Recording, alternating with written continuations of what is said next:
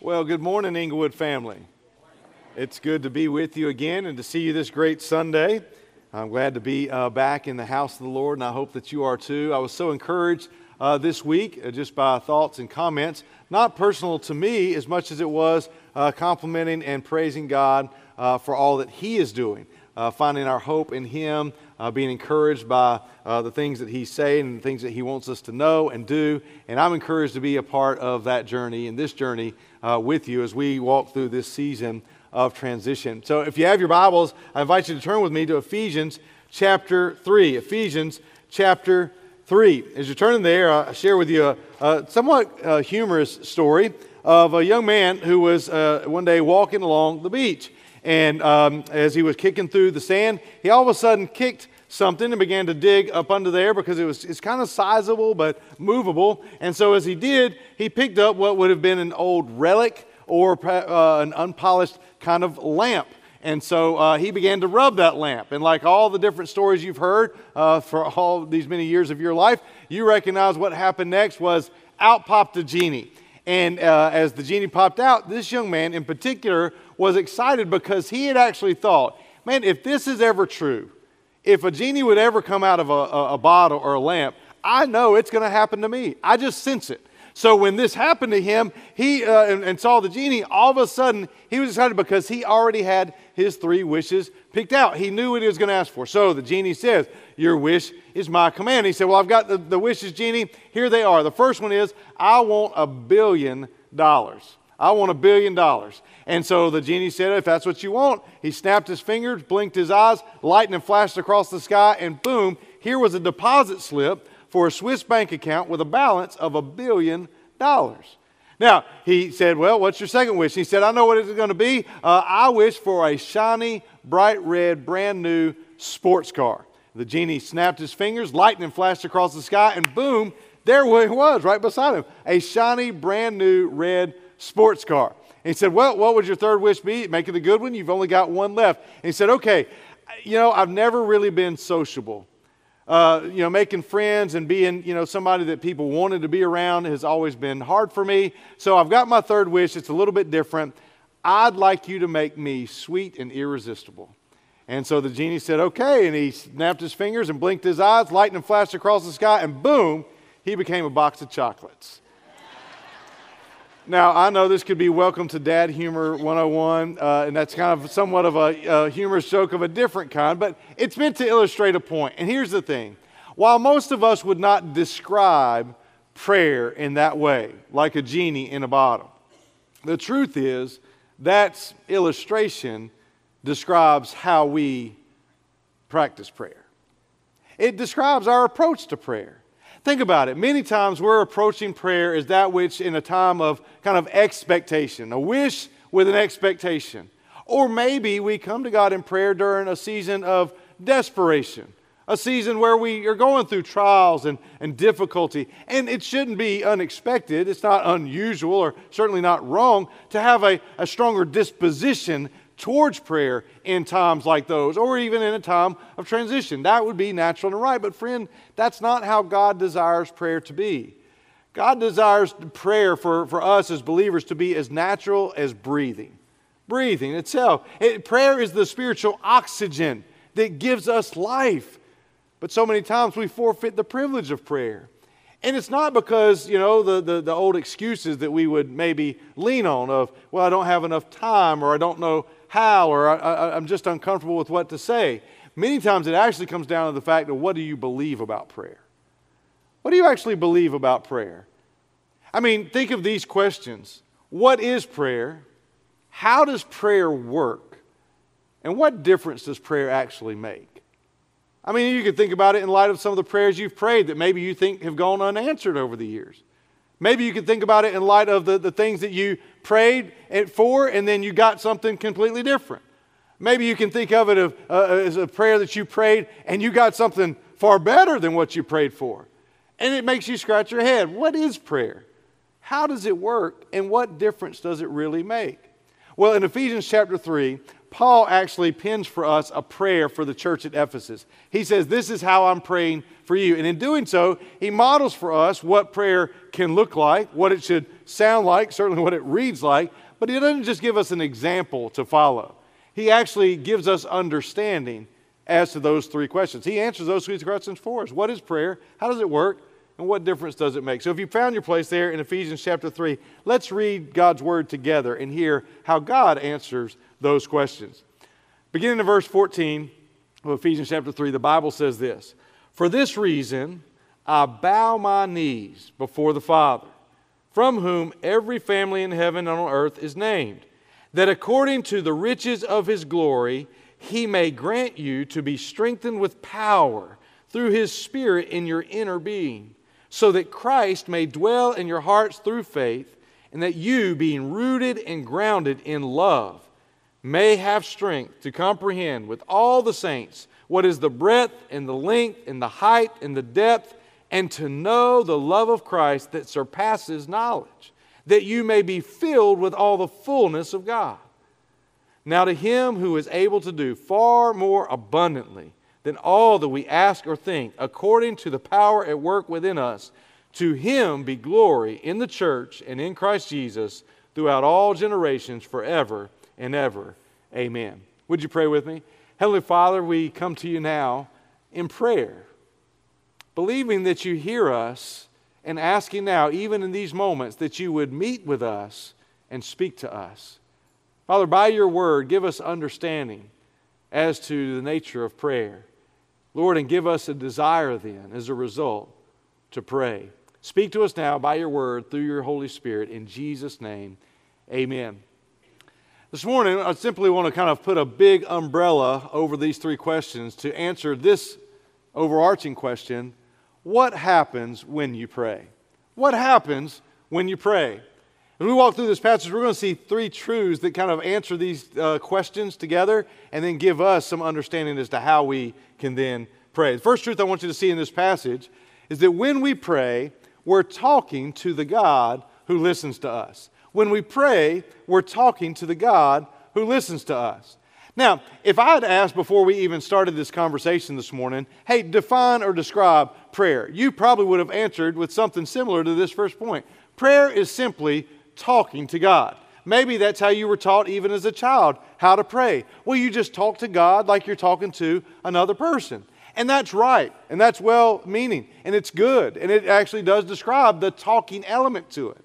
But when we say we're talking to God, our emphasis usually falls on the talking part rather than who we're talking to.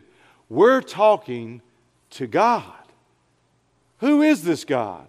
How does this God work? And what assurance do we have that when we're talking to God, then we'll actually make a difference? Well, as Paul describes it here, he says that we're talking to the God who listens to us. And when we're talking to God, we have to understand how we should approach him. So pick up here in verse 14 and let's understand a little bit more about our posture in prayer and the Father who we're praying to, because when we pray, we're talking to the God who listens to us. Look there at verse 14. The Bible says, "For this reason." Now, we can pause there, and this is going to be a phrase that includes everything that he's talked about before. In other words, he is loading the ship with all the cargo from chapters 1, 2, and 3. Everything he said before about our salvation, who we are in Christ, what we have in Christ, all of these things are kind of imported there. Because of those truths, Paul's then going to pray this way. But he's not just talking about for this reason, what he's discussed. It's for this reason and what I'm going to actually intercede for you on your behalf to God. So for this reason, I'm praying based on this and for this. For this reason, watch this, I bow my knees before the Father. This is how Paul characterizes our posture in prayer. Think about this. Whether Paul was actually physically, as he's in a jail cell writing this letter, on his knees saying, I'm bowing my knees before you, or he's describing the posture of his heart, both have the same consequence for us. This describes the posture for which and by which we should pray. When we pray, we're talking to God. What is bowing your knees? What does that actually communicate? Well, there's several things it talks about or tells us about our posture in prayer.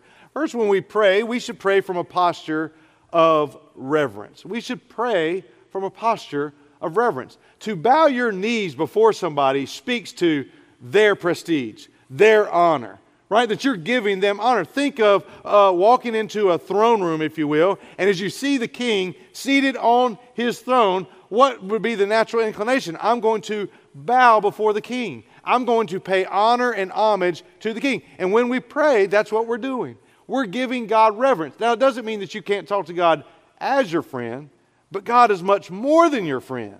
This is the God of the universe. The God in all of his sovereignty and majesty is reigning and ruling over all of creation. This is God Almighty, the Lord. When Isaiah saw the Lord seated on the throne, he cried out, "Woe is me, I am undone, I am ruined." In bowing before God, it speaks to his position, and it should be from a posture of reverence. Think about how the psalmist describes it in Psalm chapter 95 when it speaks of God's greatness as our King.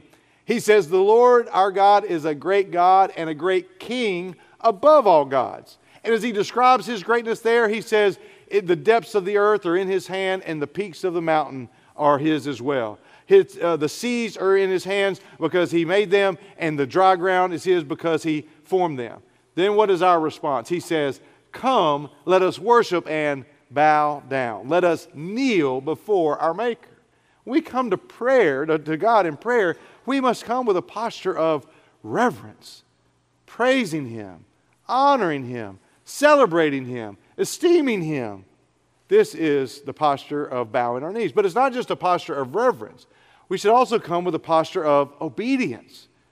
Posture of obedience. You see, when you bow before the king, you're not just giving him honor, you're deferring to him.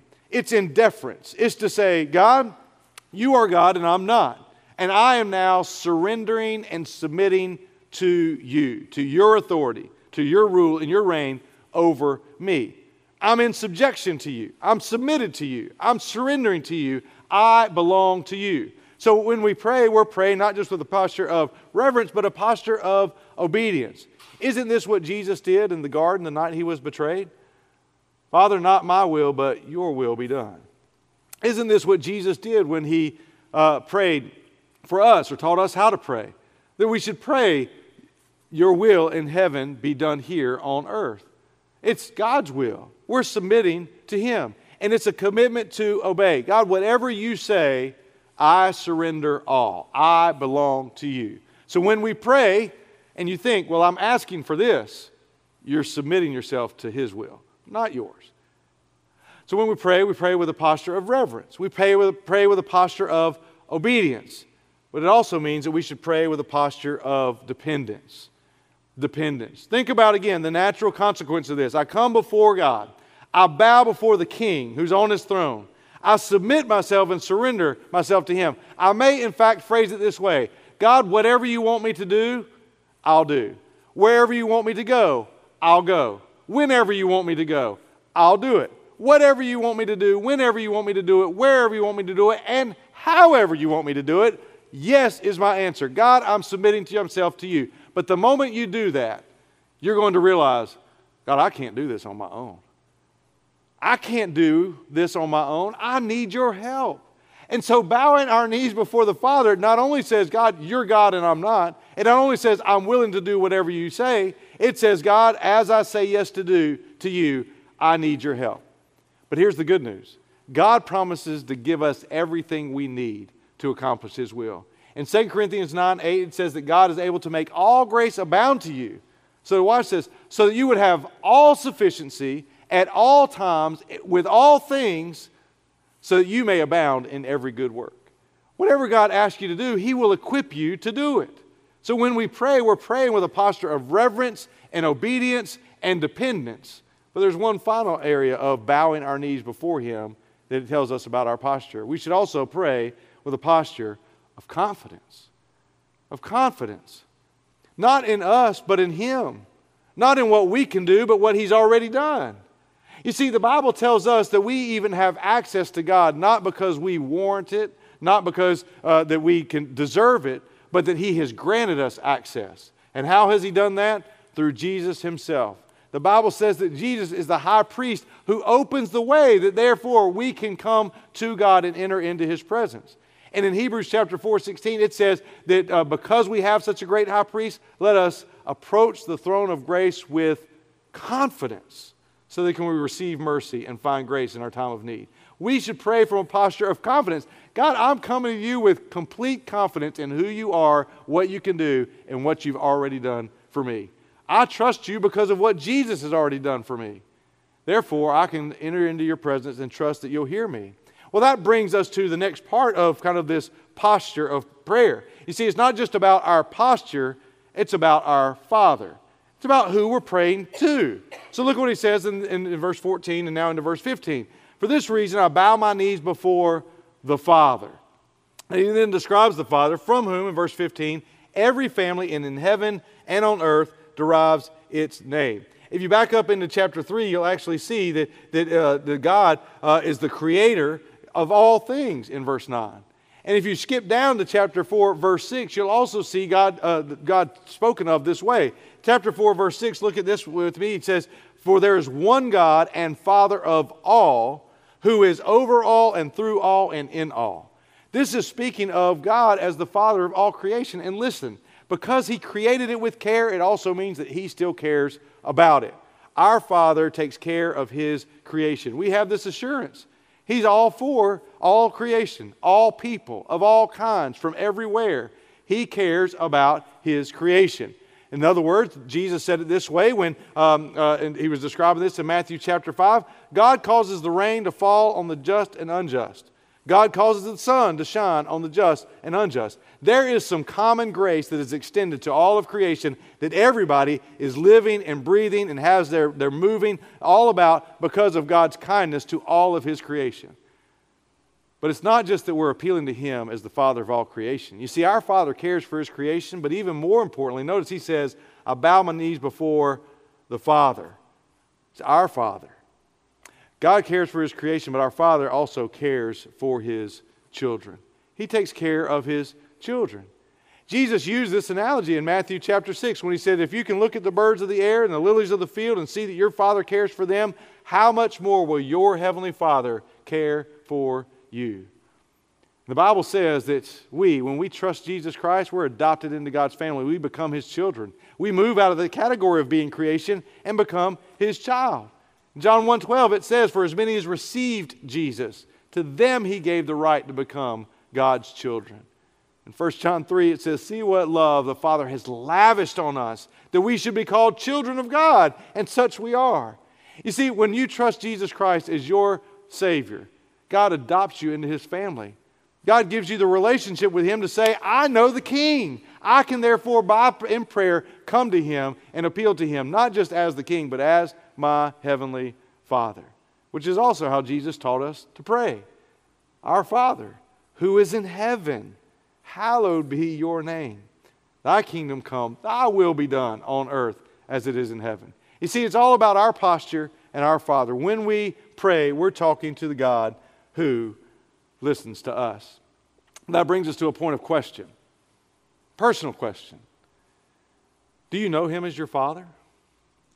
Have you trusted Jesus as your Savior?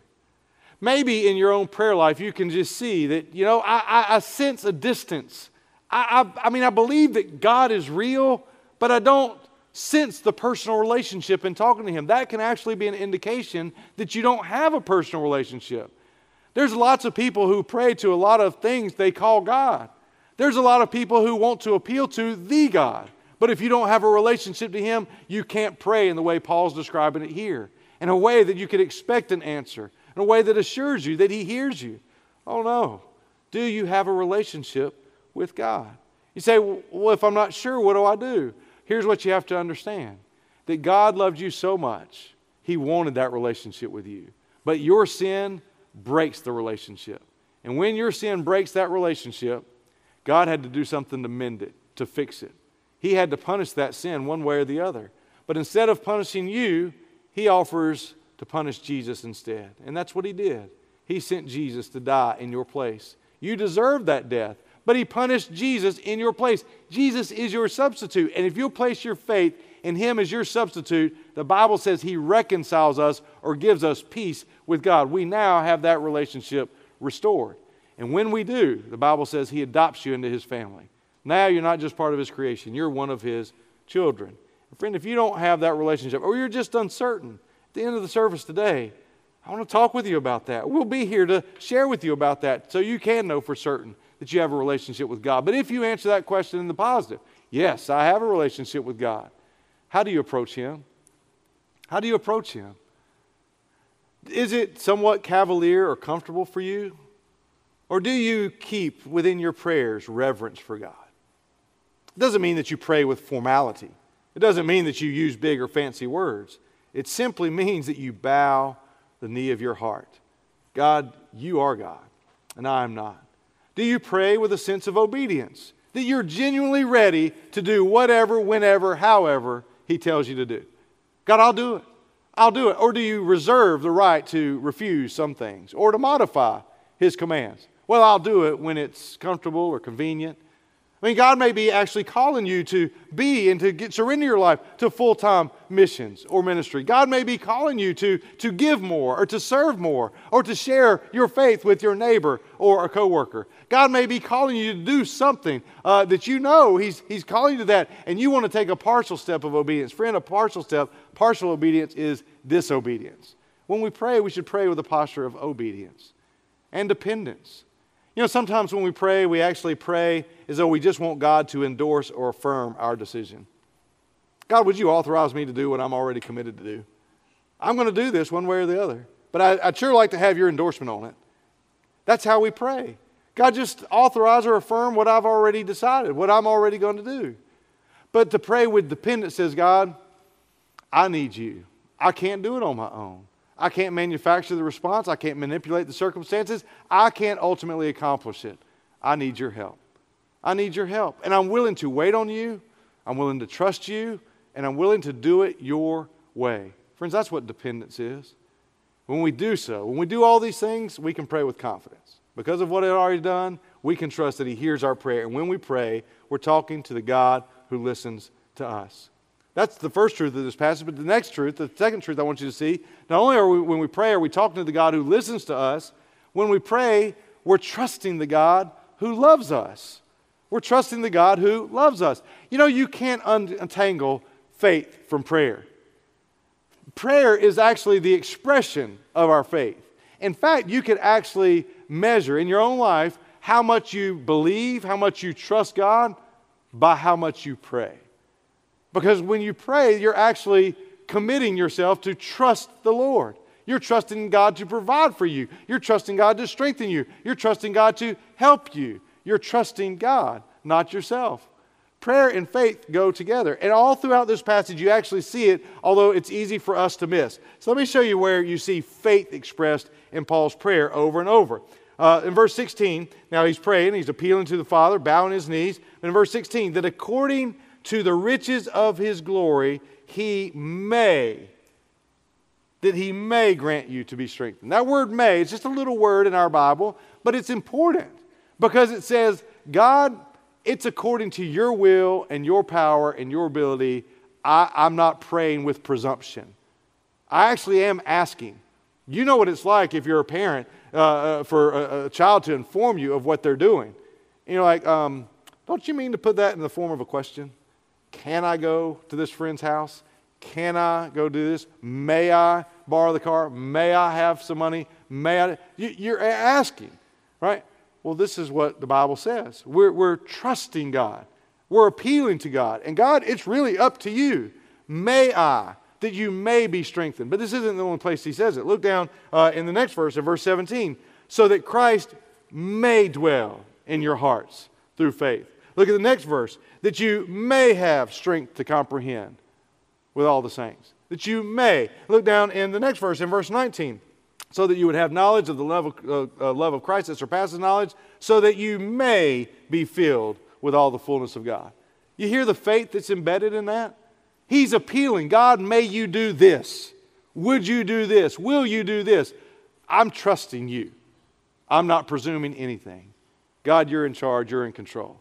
So faith and trust is embedded within our prayer. So when we pray, we're actually trusting God. But you may say, well, I'm not sure I can trust God. Oh no, you're trusting the God who loves us. Here's what God does when you actually pray. Here's how prayer actually works. What God does is He opens and makes available to you all of who He is and all that He has. Who He is and what He has. That's what He opens. He makes access to you. He gives you access to His attributes. So if you fill in the blank that God is holy, God is just, God is right, God is merciful, God is gracious, God is kind, God is loving, God is like all of these things, everything that you put as the attribute of what the Bible reveals God to be, who and how God is now made available to you. And you're simply accessing those truths about who and how God is to work according to or in your life. The circumstances and the needs that God knows are there. So God is granting you access to His attributes, all that He has. So when we pray, what actually attributes does He give us access to? He focuses on 3 here, although it's far more. Notice the 3 that He describes here. When we pray, we have access to God's incomparable power. Is there anything that can compare with the power of God? The incomparable power of God. Look at how He describes it there in verse 16. That according to the riches of His glory. Now just pause there. That He's going to pray according to the riches of God's glory. This is that which can't be exhausted. A bank account that can't be spent. Right? Power that cannot dwindle. You know what it's like to look at your phone and see the battery on your phone continuing to go down until it gets into the yellow, until it gets into the red. When it comes to God's power, He's praying God's power according to the riches of His glory, which cannot be exhausted. It cannot be spent. So according to the riches of His glory, that He may grant you, that's God giving it to you, right? Not you mustering it yourself, to be strengthened with power through His Spirit in your inner being. As he describes this power of God in the first prayer in Ephesians, if you actually rewind into chapter 1, Paul prayed for them there as well. And he prayed that the eyes of their heart would be enlightened, that they would know what is the inheritance of the hope of their calling, the inheritance of the saints. And watch this, the immeasurable greatness of His power. Now, isn't it enough to just say it's God's power? I mean, that's the power that's like far above everything else. No, but he says that it's great power.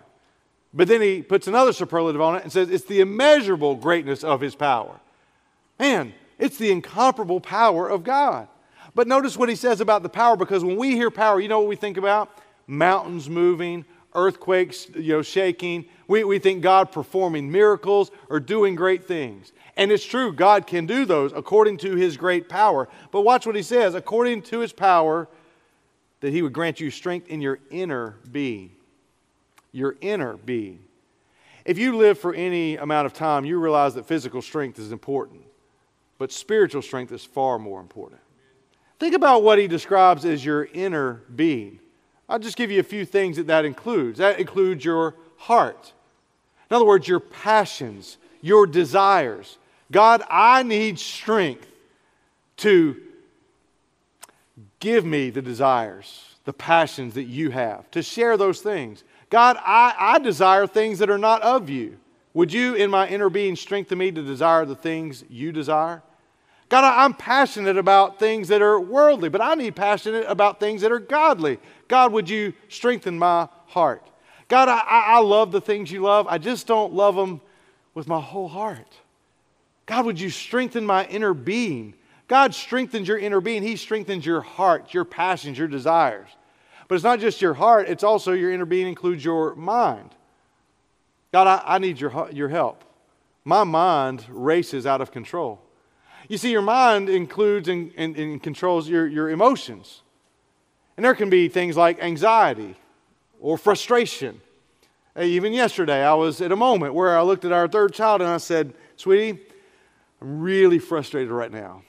And these are the circumstances why. And this is what's happened. I'm almost bordering on anger. I'm really frustrated. And in that moment, you know what I was trying to tell her? At the same time I was telling God, I need your help. I was driving. I said, Lord, I can't control my emotions. I'm really frustrated. Can you guys not relate? Or y'all are too spiritual for that. Oh, God bless you. Thank you so much. Thank you for being on my journey with me. We need strength that exceeds our own. We need help with our inner being, our mind. Listen, it's not always frustration or anxiety. Sometimes it's discouragement. Your sadness. You're overwhelmed with discouragement. God, I need strength in my inner being. Sometimes it's sorrow or grief, the loss over a loved one or some other tragedy in your life or someone else you know. God, I need strength in my inner being. I just can't make it through. You know what it's like to need strength in your inner being. You have access to the incomparable power of God, not only in your heart and your mind, but also in your will.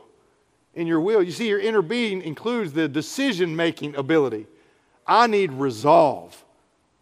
I need commitment. I need the discipline to say yes to this or no to that. I need the ability, your strength in my inner being. Friends, that's strength. That's incomparable power in our inner being. We have access to that. How? Through prayer. I'm praying that God would strengthen you according to the riches of His glory, grant you to be strengthened with power through His Spirit that dwells within us in your inner being. But it's not just our access to His incomparable power. We also have access to His indwelling presence. His indwelling presence. He mentions there through the Spirit who lives within us. Now in verse 17 he says, so that Christ may dwell in your hearts through faith. This isn't simply the expression of asking Jesus into your hearts. What he's describing here is that you give Jesus residence in every area of your heart. That Christ would dwell in your heart through faith. This is speaking of what Jesus described in John 15 when he said, listen, if my words abide in you, I will abide in you. I will make my home with you. In John 17, he prayed for us in that same way. We're asking Jesus not just to come live in our living room, but to live in our bedrooms, and our bathrooms, and our guest rooms, in every room of our house, every category of your life, that Christ may dwell in your heart, that you would give Him free reign. And here's the assurance. You don't have to feel threatened by that. You can be comforted by that because He's going to decorate that room. He's going to do the housekeeping and the cleanup in that room that you need Him to do. He's going to refine that room. And now all of a sudden, it's not decorated like on one of those shows by Joanna Gaines. It's decorated by Jesus. He's going to take up residence and He's going to take control. It's like what Paul says in Galatians 2. I've been crucified with Christ. It's no longer I who live, but what? Christ who lives in me, that He may dwell in your hearts. And when He does, your life begins to take the shape of Him. You become to conform to His likeness. And that's what Paul's praying, that God, through your indwelling presence, that we may become more like You. And you have access to His indwelling presence through prayer. Through prayer. But it's not just His incomparable power and His indwelling presence. We have access to His inconceivable love. This is the attribute he focuses most on in this passage. And you can understand why when you see it as the basis for all these things. Look at what he says. As Christ dwells in your heart through faith. Now at the end of verse 17. That you being rooted and grounded in love. And he mentions love multiple times that you would then have the strength to comprehend. He describes all the facets of it in verse 19. To know what? The love of Christ. It's all about His love. And we have access into His inconceivable. That's how he describes it. Because he says there in verse 19 that you would know the love of Christ that surpasses knowledge. Wait a minute. How does that happen? That I can know what's unknowable? Here's how he explains it. All right? You can't understand it completely, but you can experience it fully. You can't understand it completely, but you can experience it fully. He's praying that you would know the love of Christ. Well, what is this inconceivable love and what does it say about it? Well, it tells us that it's first and foremost in verse 17, immovable. That you would be rooted and grounded in love. That means that it's the stabilizing force in your life. This simple assurance that God loves you should stabilize everything else in your life. If you can know and believe God loves you, that means that you become rooted and grounded in that love, and there's no hurricane of life that's going to tip you over. There's no hurricane of life that's going to uproot your life. Why? Because you are grounded and rooted in God's love. Rooted and grounded in love. It's immovable. But its love is not just immovable, it's immeasurable. He describes it in verse 18 as that when he says that you would have strength to comprehend with all the saints. And then watch this. What is the breadth and the length and the height and the depth? And to know the love of Christ. As he describes it there, he basically says it extends in every direction beyond what you could see or imagine. It is, in fact, immeasurable. You know, in comment on this passage, the famous preacher and theologian Charles Spurgeon referred to this as heavenly geometry. Now, I'm not trying to cause a flashback or make you have a moment here, okay, of trepidation. But when you think about geometry, it's trying to wrap your mind around all the dimensions of a shape. All right? How does this work? And that's what he's describing here. Well, think about the breadth of God's love. How far does God's love reach? Friend, the Bible tells us that the arm of the Lord is not so short that he can't save anyone. There's no one outside the reach of God's love. God loves everyone. You can't be too bad of a sinner or too good of a person to be outside the reach of God's love. You need God's love, and God's love can reach to you. It's the breadth of God's love. But it's not just the breadth, it's the length of God's love. How long is God's love? It stretches from eternity past. In love, he predestined us. It stretches from all of eternity past to all of eternity future. We'll be with God and abide in his love forever with him. So it's not the breadth and the length. It also then speaks of the height and the depth. The Bible says in Psalm 103, as high as the heavens are above the earth, so great is God's love for all those who fear him. Oh, listen, God's love extends to the heavens, the highest, glorious, most glorious thought you could imagine. God's love exceeds that for you. And right down to the depths of our soul and our being and our everyday life. From heaven down to earth, his love is for us. You say, well, if I need to be reminded of God's love, can you be reminded this way? The breadth and the length and the height and the depth is all epitomized in the cross. God demonstrated his love for us in this. While we were sinners, Christ died for us. The Bible says in 1 John, it's not that we loved God, but that he loved us and gave his Son to be the satisfying atonement for our sin. God loves you. His love is immovable. It's immeasurable. In verse 19, it says it's incomprehensible. To know the love of Christ that surpasses knowledge, you can't wrap your mind fully around it. But he also says that it's inescapable. You know, if God's love extends all of those places, there's nowhere it can't reach you. And there's nothing that can separate you from it. The Bible says in Romans chapter 8, I'm convinced that neither height nor depth, I'm convinced that neither death nor life, nor angels nor principalities, nor things present nor things to come, nor powers or height or depth or any other created thing can separate us from the love of God that is in Christ Jesus. It's inescapable, friend.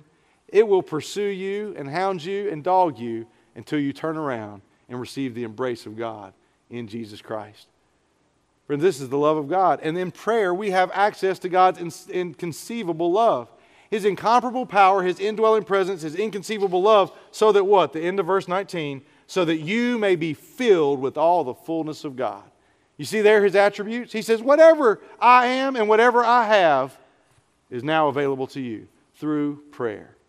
There's a third and final truth. Not only when we talk to God do we have access to these things, are we talking to a God who listens to us? And not only when we pray, we're talking to a God who listens to us, we're trusting a God who loves us. When we pray, we're actually thanking the God who leads us. We're thanking the God who leads us. You know, the final two verses of this passage, it actually are the most familiar to us. We oftentimes incorporate them or include them maybe in a prayer that we would pray for other people. You know, down to him who is able to do exceedingly abundantly above all that we ask or imagine. And that's right. That's good. That's how we should use this prayer. But I want you to understand what Paul's doing here. Because Paul's just prayed, what we have is verse 14 through 19. And then in verse 20 and 21, it's kind of a benediction. It's a conclusion.